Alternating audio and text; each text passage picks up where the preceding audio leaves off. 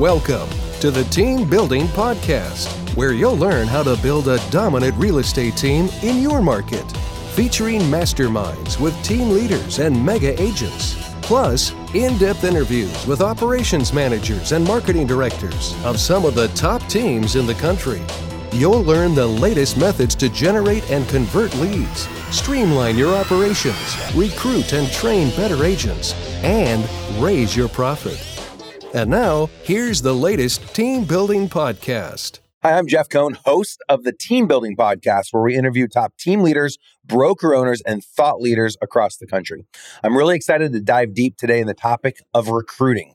The first Thursday of every month, we introduce a high-level topic that's going to be pertinent to your growth and scalability in your marketplace. And in the month of April, we're going to be going over recruiting. If you haven't checked out everything that Elite Real Estate Systems has to offer, be sure to go out and visit growwithers.com. We also have upcoming events that you're going to want to take advantage of, including the Team Building Summit this summer in May. So again, go out to growwithers.com and learn more. So when it comes to the topic of recruiting, of course, one would have to have the desire and intention to build and scale a real estate business. Of course, a real estate team could just be one agent and an admin person, or it could be a 100-agent team. It really is up to you as to how big you want to go. And one of the biggest dysfunctions that I've seen when people are considering growing or scaling a team is that they wait to hire their next person because they feel like the foundation isn't ready. And while that's probably true, you'll never be ready. You're always going to be growing. You're always going to be changing. You're always going to be shifting because the market changes and the market shifts. And as we look at what's happened just in the last 18 months, we're obviously now responding to a shifting market that went from a seller's market more to a neutral market caused by many things, including inflation as well as rising interest rates. So what kind of agents should we hire? When should we hire? What should we pay them? What should the splits look like? What should the office space be like? What are the best strategies to go about bringing agents into the office to talk to them about the opportunities that you have to offer? How do you compete today? How do you offer value? What kind of culture do you want to create? What kind of leads do you want to be able to provide to the agents that are inside of your world? What kind of technology are you going to make available to them? There's lots of questions that agents want answers to. So I'm going to unpack that for the next 10 or 15 minutes and share some ideas, some pearls that I think would be applicable to anyone and everyone wanting to build and scale a team in their marketplace. So first and foremost, who are the best people to go after? Well, first, you need to define what is your avatar. What exactly are you looking for? Who do you think you can best lead? Who can you best inspire? Who can you best hold accountable and train? Who wants to grow inside your world? We oftentimes talk about having three types of agents. You have a dependent agent, which is someone brand new to the industry. You have an interdependent agent, which is someone that's a little bit more seasoned, but they aren't ready to just be off on their own. And then you have an independent agent, which they could literally be on an island and they can go sell and they don't need handheld. They don't need your constant direction and support. And so figuring out, is your team one that's going to support all three of those types, or maybe one of those types or two of the three? And so once you know what kind of agent you're looking for, then you can be more cognizant. So if you know you want dependent, you're probably not looking for an agent that does 20 million a year. You might be looking for an agent that's done less than 36 career transactions, or someone that produces year after year less than $3 million in sales volume. So once you've defined that, you can easily look up all of the agents that fit that avatar. Unit sales, production, all of that should be able to be found from multiple places, including your multiple listing service. You can look at every sale that's taken place and sort by agents. You can sort by number of units. You can sort by volume, and that will give you the agent pool that you want to go after. One of the best ways for us of staying in front of agents from outside of our world is to reach out to agents after every transaction as a success manager, team leader, admin, virtual assistant, and thank the agent on the other side of the transaction and ask them for feedback. Now, while you are obviously carrying that your agent that did the transaction did a good job, this also gives the team leader or success manager or the recruiter a quick opportunity to introduce themselves to an agent that maybe they've never spoken to before. And while they're giving the kudos to the agent from the other side and thanking them for doing such a great job to put that deal together, they're also opening a door of communication which might allow them to invite that individual to an upcoming team event, an upcoming team meeting, a training, a one-on-one in private, whatever they feel from that conversation that agent would need the most. Another place that we've had a lot of success in recruiting is having the agents do this themselves.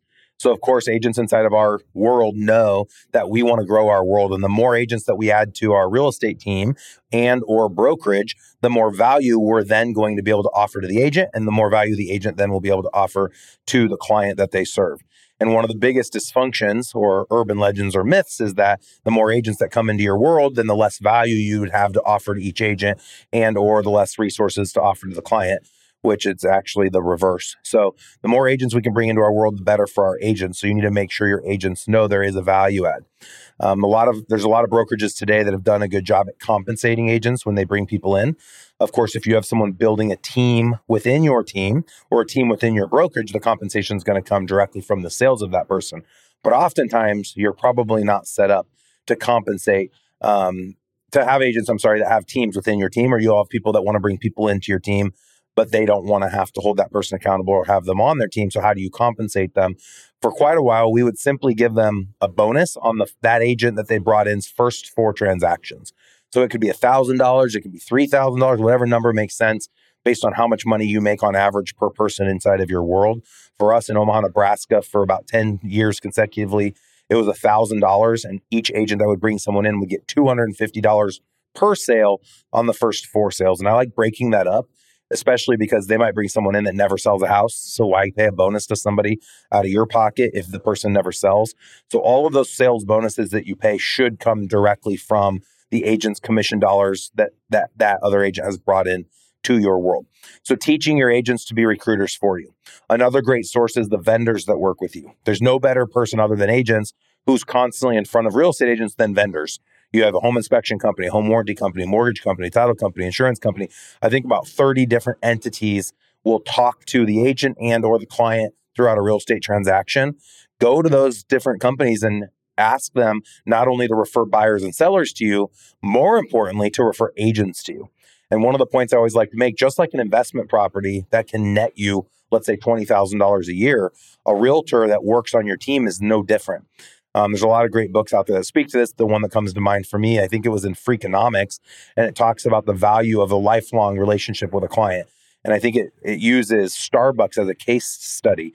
And they said that Starbucks figured out that one client that consistently uses Starbucks over their lifetime nets them, I'm going to throw an arbitrary number, I don't remember what it was, but let's say it's $40,000 over the lifetime of that client. Well, your clients have the same relationship when you ask for referral business. It's the same thing. So we usually will only help someone buy or sell a house once every 11 years. So it's not about them buying and selling with us. It's about them referring to us and building that relationship to get referrals. Well, when you get recruits, when you add an agent to your team, there's that same residual income. What's the value of that agent? For quite some time, our real estate team netted around $20,000 a year per agent. And an agent would stay on our team on average for 3 years. So the value of a recruit was $60,000. That's a lot of money. You think about going out and trying to get your next sale and make a $8,000 commission, or go recruit one person and make $60,000. Which one would you rather be focused on? And obviously the answer is both if you're in production. So working with our agents to incentivize them to go out and recruit people into your world, creating a world big enough where your agents can recruit to their own team within your team and or their own team within your brokerage, and then working with your vendors.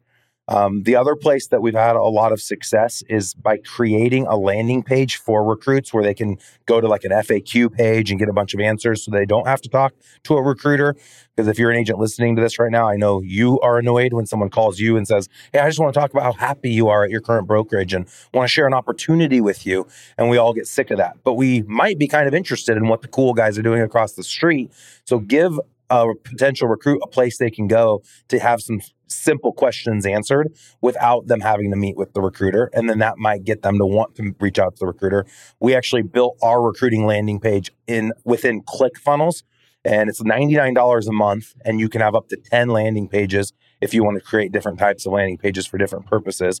If anyone wants to check out what ours looks like, go to career.kwelite.com. And you'll be able to see we have a little video of our office, and we have a 40 question FAQ, which I went out and created 40 different questions and answered all those questions on video, and they all have subtitles as well, or you can just read the bio. And so we answer the most compelling questions that people would ask us about our brokerage. One of the things that's really awesome is we provide all of our agents with a G Suite account, and we can actually manage their email signatures on the G Suite. So at any given time, I can go into all the signatures and I could create a link that says career opportunities. And then if someone clicks on it, it takes them to that landing page. Of course, if you go out to our website, it also lives on the website under career opportunities. We even have embedded a link inside of all of our dot loops. Every time we send out a loop for a contract on the buy or list side, and we're in the middle of negotiating with someone from outside of our network, it has a little banner that says career opportunities that somebody can click on. And again, it takes them to the ClickFunnels page. And then there's contact information on the ClickFunnels page to reach out to the recruiter that's inside of our world. So lots of really unique ways to go about finding potential agents, your avatars, and bringing them into your world. There's a lot of ways to meet with people. Of course, you look at the 7 levels of communication by Michael Mayer. It's a great book if you haven't read it. The least influential way to communicate to somebody is email. So the goal, if you were to do an email blast, is simply to get somebody to respond to the email. You're going to have a very low percentage if you just do an email blast saying, hey, I have opportunities at my office. So does everybody else. That's not special. So what is something that is compelling that would get somebody excited about coming in? We love offering workshops. So our coaching arm, Elite Real Estate Systems, which owns this podcast, it does a workshop almost every other month. The same workshop I talk about on the podcast, we invite all of the recruits to. And of course, I cover that cost for them. I think it's $500 to come out to the workshop. They get to come for free. It makes them feel special. But then it's just across the street. They don't have to fly here because we're recruiting agents in our own marketplace. And they get to see that we're influential nationally. They get to see a high-level team leader coaching platform as well as our investor coaching. And it's a huge win. Shameless plug, we do have a lot of events coming up. Again, I mentioned this earlier on in the episode. Go to growwithers.com, click on events, and you'll get to see all of our upcoming events that we're offering in Omaha, Nebraska. Hi, I'm Jeff Cohn, host of the Team Building Podcast and founder of Elite Real Estate Systems. We've been using dotloop for almost 10 years and taking advantage of the dotloop for teams and ShowingTime Plus platforms. We're really excited about all of the innovative products that dotloop's going to be rolling out. To find out more about that, go to growwithers.com and click on tools. So in addition to all of this, a big question is when people do come into an event and or they come to meet at coffee or they come to meet one-on-one at the office or whatever the case might be, what is the best way to screen potential candidates? And I had mentioned earlier, you want to know what your avatar is. You want to make sure you're bringing the right people into your ecosystem based on the value you can offer them, based on the way that they want to learn, based on their willingness to be held accountable, depending on how accountable you like to hold your agents. You might recruit based on a person that wants to take internet leads versus work their sphere versus outbound prospecting. And one of the best ways we found to screen someone to determine what kind of a person they are and how to communicate with them is by having them take the DISC test. And a lot of people have talked about DISC. There's a lot of other ways to screen individuals with personality tests. DISC is one we've enjoyed because it's free. If you just Google DISC tests, you'll find tons of tests that are out there. But we have been able to figure out what type of agents are the best fit for different roles. So what we found is buyer's agents, typically the best buyer's agents that will stay in your world the longest, where you can make that $60,000 plus. They'll stay for 3 years. They'll be consistent. They'll be engaged. People will like to engage with them. They'll be personable. Is a high IS on the DISC. So ISs typically are the best buyer's agents. The strongest listing agents and leaders are typically going to be D anythings, DIDS or DC. And then your best admin staff, if you're using the DISC with admin, somebody that is a high ISC is typically going to be best suited to be in an admin role. In addition to the screening using a personality test, we always want to check with a previous broker or team leader, and or if they just got into the real estate industry, to talking to 2 or 3 past employees or past direct reports that they reported to. And the most important thing is you go deep into your screening is you never just take the answers from the people they give you. You ask the people that they give you if they know anyone that knows the candidate. And so once you've called the first person, they'll give you a reference of a second person. And then you ask the second person, do they know anyone that knows the candidate? So if you can make 9 calls, it sounds like a lot of time. You can do this via text. You're really just looking for character flaws. You're looking for things in their past that represent a pattern that is maybe something that's not a good fit for you. But ultimately, you get 9 interviews with people they had worked with. They only gave you 3 of the names. You went and found 6 additionals without their help. And then you can ask for 2 or 3 references of people that don't work with them. And you can do the same thing with that as well. But I feel like that's a really great way to screen, is doing DISC, going, I call it 3 deep, with 3 contacts from their business life. And you could do 2 to 3 contacts from their personal life. And then always, always, always, when you hire someone into your organization, it's never a full-time offer. They're always in a experimental phase. I always would call it probation as a joke. But I would never bring someone on and say, this is for sure, this is a guarantee. I'd say, I want you to come on for 3 months and I want you to test it out. I want to make sure that you think this is a great fit for you. And we want to make sure that we think you're a great fit for us, because you'll know within probably 30 days if the person's a good fit. If you recommend that they go read the one thing and they do this onboarding checklist and they order their business cards and they go get their pictures and they get their Boomtown account optimized and they get their bio turned in, and you have all of this on their onboarding checklist, and you see them 3 weeks later and you're like, hey, I haven't seen you around the office. How are you doing with your onboarding checklist? And they look at you like a deer in a headlight and like, well, what do you mean? I thought you were going to reach out about the pictures. And we all know this agent. And right out of the gate, that person's not going to make it in your world. But if they say, yeah, I already read the one thing and I have my headshot, I sent it to the admin and my bio's done, it's on my Boomtown page, and I've been sending my contacts, like, there's a certain, I think, personality type that you're looking for that wants to go gung-ho and make it an actual career and not just be a hobby agent. So that's kind of a quick overview. Like I had said earlier, all of our high-level team leader calls are on Thursdays, and we're going to go down the rabbit hole. Andy goes into the details of how to actually implement each of these strategies, and he'll have a lot of other strategies that we use when it comes to recruiting. The biggest thing is knowing yourself. A lot of times people don't know themselves, and that's okay. You're always going to be changing. You're always going to be evolving. There's no better time than now. I've gone through lots of agents before launching our brokerage, just as running a real estate team at an indie and then at a national franchise over a course of about 10 years. We probably had over 100 agents, and only about 25 were with us when we came over to the new brokerage. So 75% of the agents we had hired had left. We actually ran an audit, and my producer, who's sitting here with me today, ran the audit for me, Dana. Hey, Dana. And it was really interesting. We did it right when we left Berkshire Hathaway, and we left it there with 25 agents. And there were about 50 agents that had left our team up to that point. And we ran the audit to determine, out of everyone that had ever been with us that had left, how many were still even licensed. And then out of the ones that were still licensed, how many had ever produced more than they had produced at their best year with us. And Dana, what was it? I think half weren't licensed any longer. And out of the ones that were still licensed, which was, I guess, 50 out of 50 people, 25 were still licensed. And out of 25 still licensed, I think less than half had ever had a year better than after leaving us. Do you have anything to say on that? Sounds about right, yeah. Yeah. Okay. Thank you for the validation. So I was surprised, honestly. And I think I'm never upset if someone leaves and does better, then that was a good decision that they left. I actually am a big believer in supporting people to leave if they think that's the best fit for them.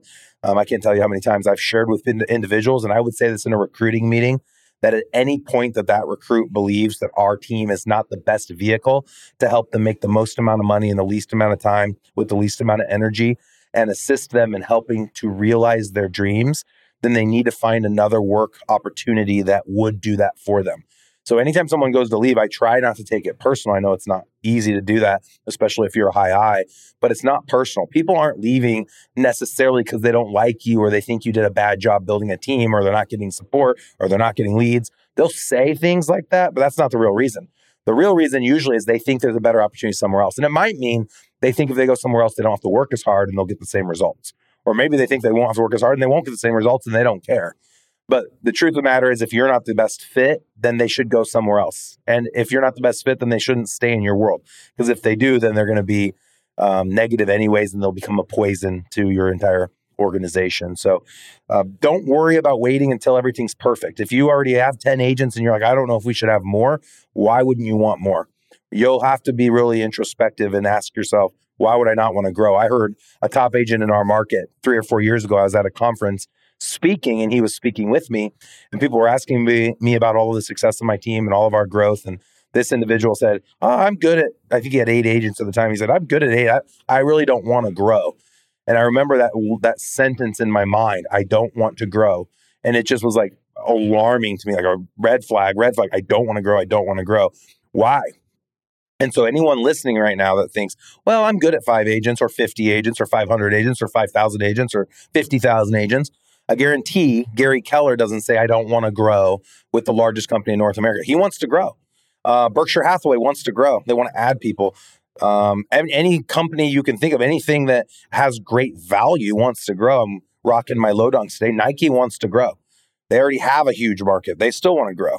Everything wants to grow. And if you don't want to grow, to me, that means you don't personally want to grow. You don't want to become the leader that's necessary to provide value to the people that follow you. You don't want to have to put your effort towards the thing that's a higher income producing item, and you're just wanting to be on autopilot. And if that's you, then admit it, own it, and move forward.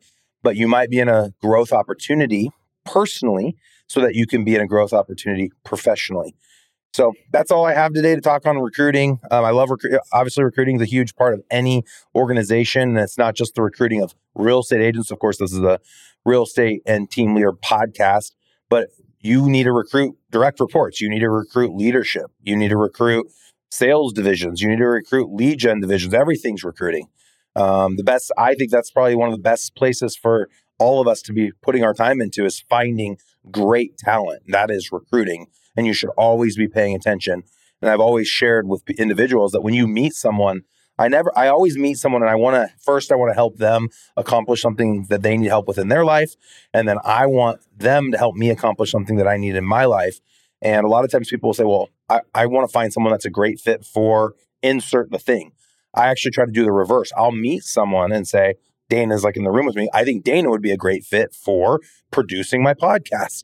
Instead of saying I need a podcast person, now I start looking for the podcast person. Every person I find, I think, what would be a great fit for them? And if that great fit is in my world, awesome. If that great fit is in someone else's world, awesome. And then I'll introduce that individual to the person in which that would be the right fit.